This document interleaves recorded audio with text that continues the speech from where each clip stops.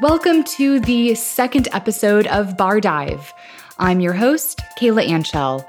On the last episode, we chatted with Kundin, a San Francisco bartender with 20 years of experience.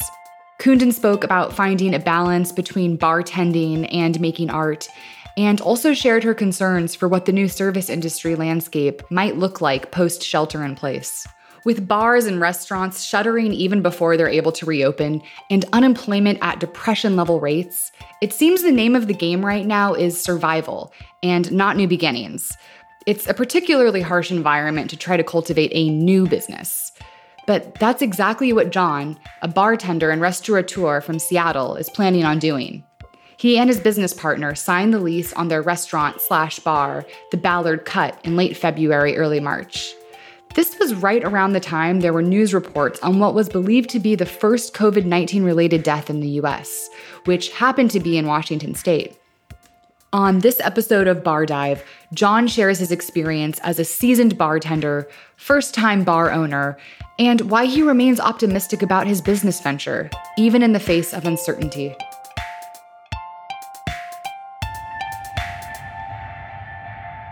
So, how did you get the nickname Whiskey Jesus? It actually kind of happened in a couple of places at once. One was working at the whiskey bar down in Belltown. And so just being affiliated with whiskey in general, and then having the long hair and the goatee and whatnot, people always kind of said I kind of look like Jesus. So when people would send guests or like other bartenders, they're like, oh yeah, go to the whiskey bar, look for the guy that looks like Jesus. And so it also happened at retail when I was working Y World Spirits over in Wallingford, because I would work in the back of the store, and it was a very large, like 23,000 square foot store. And so when people came in and they had a liquor question, they'd have to send them all the way back to find me. And so, just go find the Jesus looking guy in the back and you'll be all right. Especially because we had two Johns working there for a while. So it's like, which John do you need? Oh, you want Whiskey Jesus. Well, and I remember when we were working together, you're also a bit of a whiskey aficionado. I definitely fall into that category for the most part. I usually don't like to say that a whole lot because I think it comes with a certain level of pretension. I just like whiskey, and I like learning about it. And there's always more to learn and more to try. So the more I can find, the more I try to shove into my brain and see what sticks. Absolutely. I know that now you are moving on to kind of a new big project. You're starting your own restaurant/bar. Can you tell me a little bit about this new place? It's my partner, Tommy, and I. We joined forces it's going to be the first restaurant for the both of us. I've been bartending for 9 or 10 years, somewhere in that realm, and working in the liquor industry for about 15. Tommy has been in the restaurant industry since he was 15 himself, so about 20 years. We're relatively young, I feel like, for going into restaurant ownership, but putting the two of us combined, we have over 3 decades of experience in the field, so we actually have a lot to draw from. This is kind of nice. What kind of restaurant is it going to be, I guess? Like, what kind of food and drinks? Is there going to be a theme to it? So it's got a very loose theme. We're really not trying to say we do X and we hope everybody wants to come buy X, because that's what we got. But we are going to be on the fine dining tier of things. So nice place to go have a quality meal. We got a chef that's worked in a number of different cuisine kitchens, French, Italian, Spanish. And we're going to try to bring a lot of those influences in on a frequently rotating menu. We want to focus on a lot of foods like from the Ballard Market with sustainability from small vendors, things like that. People who give a little bit more focus to detail than the bulk grind of a lot of the bigger establishments. So we're kind of calling ourselves New Americana, for lack of a better term. But if you can find it in the food in the market, you'll probably find it on our menu. And for the bar will be a little bit more straightforward. It's going to be a whiskey-focused bar. Surprise, surprise. Mm-hmm.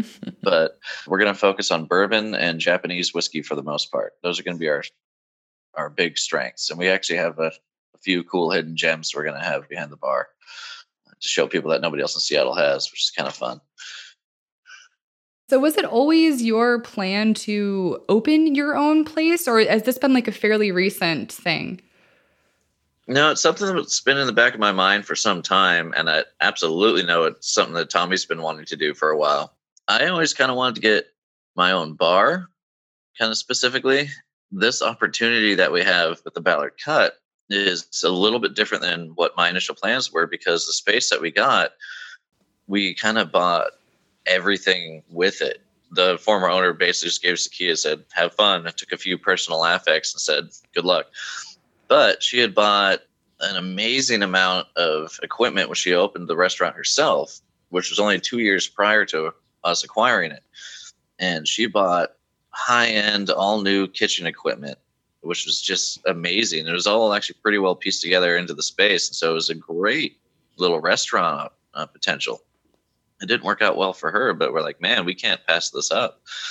So Tommy teamed up with a chef named Patrick Frank, and he's worked with Patrick in the past. And yeah, Patrick's been a chef in and around the Seattle area for about 27 years. We figure we got the great space, the great kitchen, and all the equipment we could ever dream of, and an amazing chef with lots of multifaceted influences. And we just ran with it. The idea of opening up a bar became opening up a restaurant. And when are you aiming to open? I mean, obviously you can't right at this moment, even if you were ready. Right. So the initial plan was April, May. That was where it started. Oh, wow. We were in negotiations to acquire the place since last August. We didn't actually manage to acquire the place until March, right as like COVID was starting to explode and take off, really. Kind of unfortunate timing on that front, because it meant that we can't really get a lot of contractors out. Getting licenses and permitting, getting inspectors to come out and see the place hasn't really been much of an option. So we decided to kind of take it a little slow and do most of the build out ourselves. And our build out got a little bit more elaborate over time, since Tommy and I were in there with a bunch of tools, and we would finish up our day at 1 a.m, and one of us would point at something like, what do you think about that over there? That's a weird corner, right? And then we would talk about it for 2 or 3 hours before we finally got out of there. So the plan is, the renovation has definitely grown in scale from the start, but we've had the time to do it, and we've learned a lot of how to take care of the place ourselves, how to take everything apart. So it's really given us kind of an intimate attachment to the space, which is kind of nice. But all that being said, we've been trying to now keep the launch date of June 1st. It's getting a little bit down to the wire. We only got a couple weeks left, but we should be ready for at least a soft open by June 1st. Places are going to start opening up, it seems. They already have been in other parts of the country, but the coronavirus will still be around. How do you feel opening up basically during a pandemic? Despite whatever experience Tommy and I may have, or what any other restaurant tour has, it's a whole new frontier. And so it's going to be interesting to see, how many people want to go out, how many people want to sit in a space, how many people are going to want takeout food. Takeout food was not something part of our original plan, because we were shooting more towards the fine dining realm of things. So that's definitely changed our plan. Have you seen the guidelines for how restaurants are supposed to open in Washington? I have not. Well, of course, every state's going to be a little bit different. And so what they've established here in Washington is at least a 4-phase kind of reintroduction to normalcy. We're in phase 1 right now. Phase 2 says that restaurants can open at 50% capacity. And that's going to last for 3 weeks until phase 3, which then we can go up to 75% capacity. And in phase 3, bars can open as well. And then what they just released the day before yesterday was their specific guidelines for restaurants for what we have to do. And this is where it starts to get weird. Nobody's going to be allowed to sit or stand at any bar area. So we have a food bar with an open kitchen, and we have a traditional bar. Neither of those are allowed to have people sitting or standing at them. All the seats at each table need to be 6 feet apart so that nobody can be seated within that social distance parameter. All employees need to be wearing face masks at all times, including the chef. The worst part is, I'm starting to get pessimistic. The worst part is we actually have to log every single patron that enters our establishment. As in, we have to take their temperature when they walk in the front door. We have to get their name, their email address, and their phone number. And we have to keep a log that says John Smith came into the Ballard Cut at 6:30 p.m. on Tuesday. And the whole idea is that if John Smith then later gets diagnosed with the coronavirus, they can say, hey, where have you been in the last couple of weeks? He says, oh, I had dinner at the Ballard Cut last Tuesday. They come to us and say, we need to see every patron that was in your establishment on Tuesday. We need to contact them to let them know they were exposed. Wow. There's going to be a lot of patrons that don't want to give their personal information to the hostess as they walk into the restaurant for dinner and things like that. So it'll be curious to see how it works. And not having anybody sitting at the bars and having tables 6 feet apart is going to limit our maximum capacity to, like, we were looking at it yesterday, and somewhere between 14 and 20 people.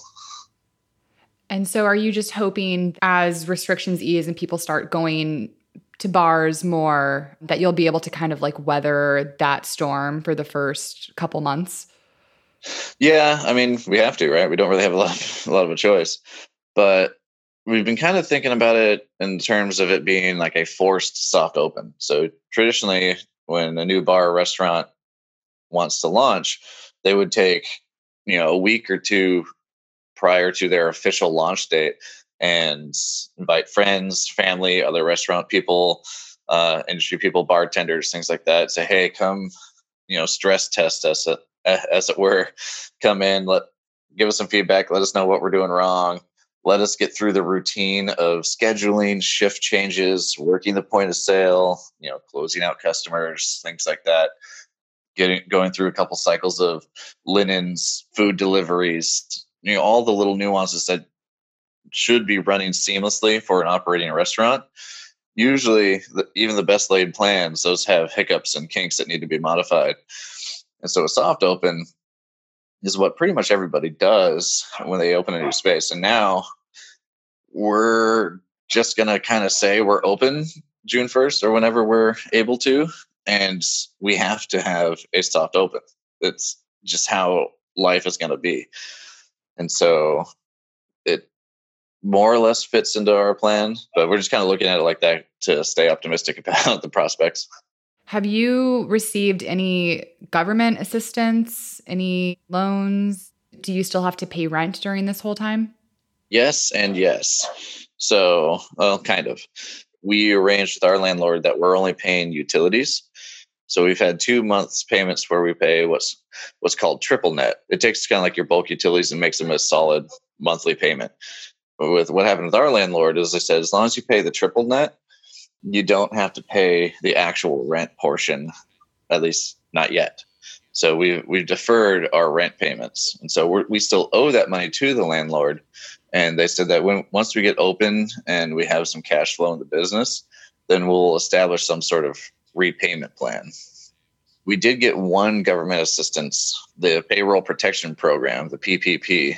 It was a little difficult since we were such a brand new company. I left my last job in January, so did, Tommy. And so without payroll from the Ballard Cut, we'd be zero income for ourselves. And we can't technically claim unemployment or anything like that either, because we are working for ourselves. And so that means that we should be paying ourselves. And so Tommy and I are the only employees for the Ballard Cut. We were able to submit that with our payment schedule for the money that we've been taking from business account as payment to ourselves. And so they've given us a little bit of money. It's pretty small compared to what most businesses got, but it's something. Have there been any moments throughout this process where you've thought about backing out and not going forward with it? Right before we signed the final paperwork, when we signed the closing papers, COVID was out there. It was a concern, and it was like people talking about the worldwide spread and such. This is, late February, early March. When it came down to the wire, we're like, this is our last chance. Like, if this thing's scary, we either pull out now and don't sign this paperwork, or we're going for it. And we had already paid, good faith down payments and stuff like that. And we had already done a lot of work for the space. And we're like, nope, we're just going to go through it and we'll see how bad this pandemic idea goes. And of course, it's only gotten worse since then. So long as we aren't in total lockdown through the summer, we speculate we should be okay. Best guess, given your experience as a bartender, as a new bar owner, just in the industry overall, what do you think the future of bars and restaurants in Seattle is going to look like? It's going to get turned on its head. I think people are going to be kind of surprised at how many establishments are not going to survive this. The problem is most businesses, say a restaurant, if you have to only run at 50% capacity, how many businesses have a business model that allows only 50% of their income and still survive as a company? And the answer is not many. And so the question is, how long do these phases get drawn out? And so even though, yes, the restaurant industry is starting to kick back in, we're still going to see closures. We're still going to see people shuttering their doors. And it'll also take, for a lot of restaurants, a couple of weeks to get the supply chains running again, to get their employees back if they lost employees. It's going to be crazy. It's not like June 1st doors are open and things are kind of gravy again. It's going to be a painful process coming back. So a lot of places already closed. A lot of places are still going to close. And I know as far as downtown Seattle, anywhere near the downtown area, it's even scarier because the future prospects are how many people are going to be downtown after this. Say you have a restaurant in South Lake Union that feeds on Amazon. How many Amazon employees are actually going to start going back to Amazon campus even after all COVID's over? I mean, how many people are going to work remotely from home exclusively for 6 months or what have you? And just be like, you know what? This is what my job is now. I work from home now. I don't need to go into your office and whatever. So the amount of potential patrons just all around downtown is going to get cut dramatically. What do you think it is that has not only kept you in the industry as long as you've been in it, but also is allowing you to continue on with this really amazing project with all this uncertainty right now in the world?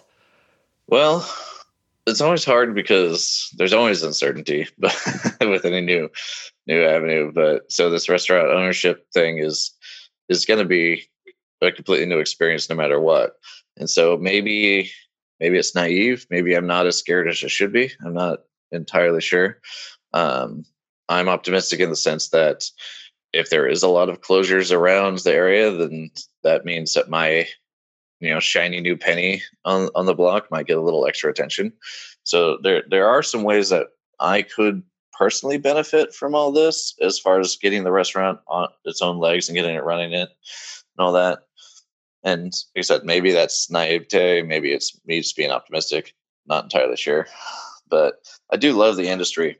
I like working with people, working in the public. I've worked retail and things, and that's usually less glamorous than even most people assume it is. But when people go out to a restaurant, they're generally in a good mood. They like to chat with the bartender. They're having a good time. So I've made a lot of friends in the industry, both on the employee staffing side and as patrons, yourself included. It's a really fun atmosphere to immerse yourself in and to build a living off of. And they always say, if you can enjoy what you do for a living, then you're not working at all. Well, that's the goal, right? And so I do really love the industry, and I'm kind of putting all my eggs in this basket for this restaurant. So the uncertainty on the horizon is interesting, but I don't think it's insurmountable. Are you planning on bartending any shifts when you open? Absolutely. I'll be leading the bar program very specifically at the restaurant. So chef will be leading the food program. I'll be leading the bar program. My partner, Tommy, is going to be the guy that ties everything together and be the general manager. So he's going to oversee the entire operations and then staffing and all the logistics of running the business and making sure that the two heads of the dragon played well together, the bar and the food. I am a relatively new dad, so I won't be full-time there. Hopefully, we'll see. But I'm anticipating working the busier nights, Thursday, Friday, Saturday as a bartender, and then maybe, a few hours during the week for some logistic stuff. But then Tommy's going to be the iron horse running the show for the most part.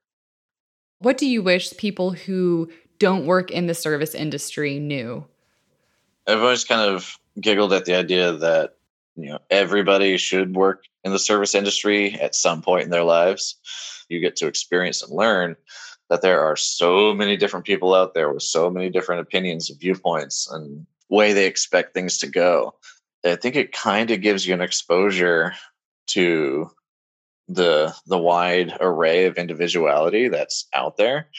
Whereas, we hear about on the internet, people are in their own little bubbles and clusters, and it becomes like a feedback loop. You only consume the media that is tilted towards your own personal bias anyway, so that you agree with it, and it just kind of runs away with itself. And so people don't get this exposure to other ideas and other ways of life. If you're working in the service industry, you are forced to. You meet people of all walks of life, neighborhood folk, business folk, people touring on vacation, and all sorts of age groups, ethnicities, everything. And the goal is to give each one of them a good experience and to, bond with them on a very low-key level. Somebody comes in and sits at your bar, you're going to make a short-term relationship with them for the hour, 2, 4, whatever they happen to be there. And you want them to enjoy your presence, and ideally you like to enjoy theirs, and then they have a good experience and they go about their merry way.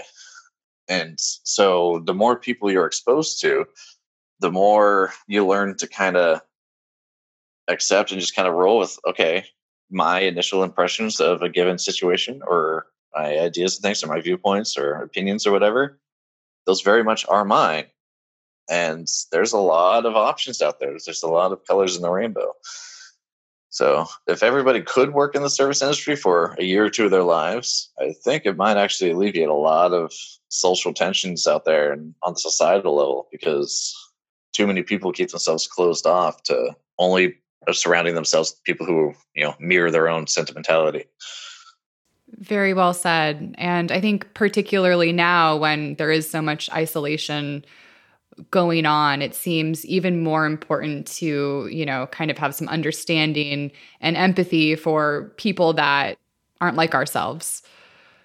Hopefully when people come out, they realize that isolation has had an effect, and it makes it a little bit more, it kind of puts it in the spotlight. So it can be identified and talked about and be like, okay, maybe I should try some new things. Try some new whiskeys, which actually brings me to my last question. Do you have any whiskey recommendations for us? I'm looking for maybe a bourbon recommendation. Okay.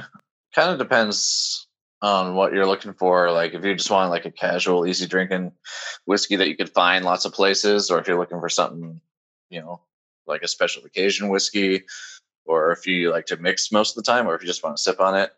How about a quarantine sippin' whiskey? A quarantine sippin' whiskey. I've actually always been kind of partial to Woodford Reserve. Big company, big name kind of behind it. It's easy drinking. It's got just like a little bit of fruitiness to it. It's very smooth, and you can find it damn near everywhere. Every grocery store is going to have it. It's not crazy expensive. I'm going to scare the rest of the country when I'm going to say it's usually in like the $30 to $35 realm, and they're going to be like, what? But welcome to Washington. We're probably the most expensive liquor state in the country. But so that's our reality. But when I'm saving some money, if you can find it, the Evan Williams bonded 100 proof whiskey is usually in the like $15, $16 realm. It's a fantastic drinking whiskey. It's got a little bit of bite to it, and it's really cheap, but it's hard to find. So if you have a good local liquor store near you, make friends with them and say, hey, can you get the bonded Evan Williams? Because if you start carrying it, I'll come in and I'll pick it up on the regular. And I think most people will be pleasantly surprised with how good that whiskey is for the price.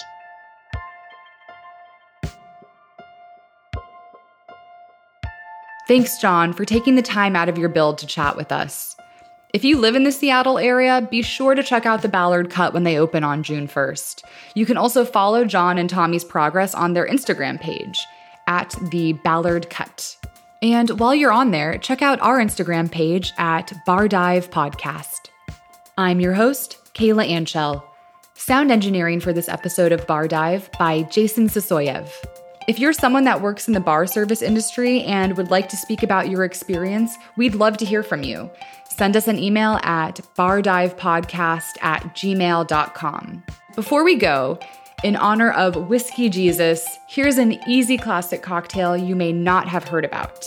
The Boulevardier. It's like a Negroni, but with whiskey. 1 ounce each whiskey, sweet vermouth, and Campari. Stir and strain into a fresh glass with ice, and then garnish with an orange peel. Cheers!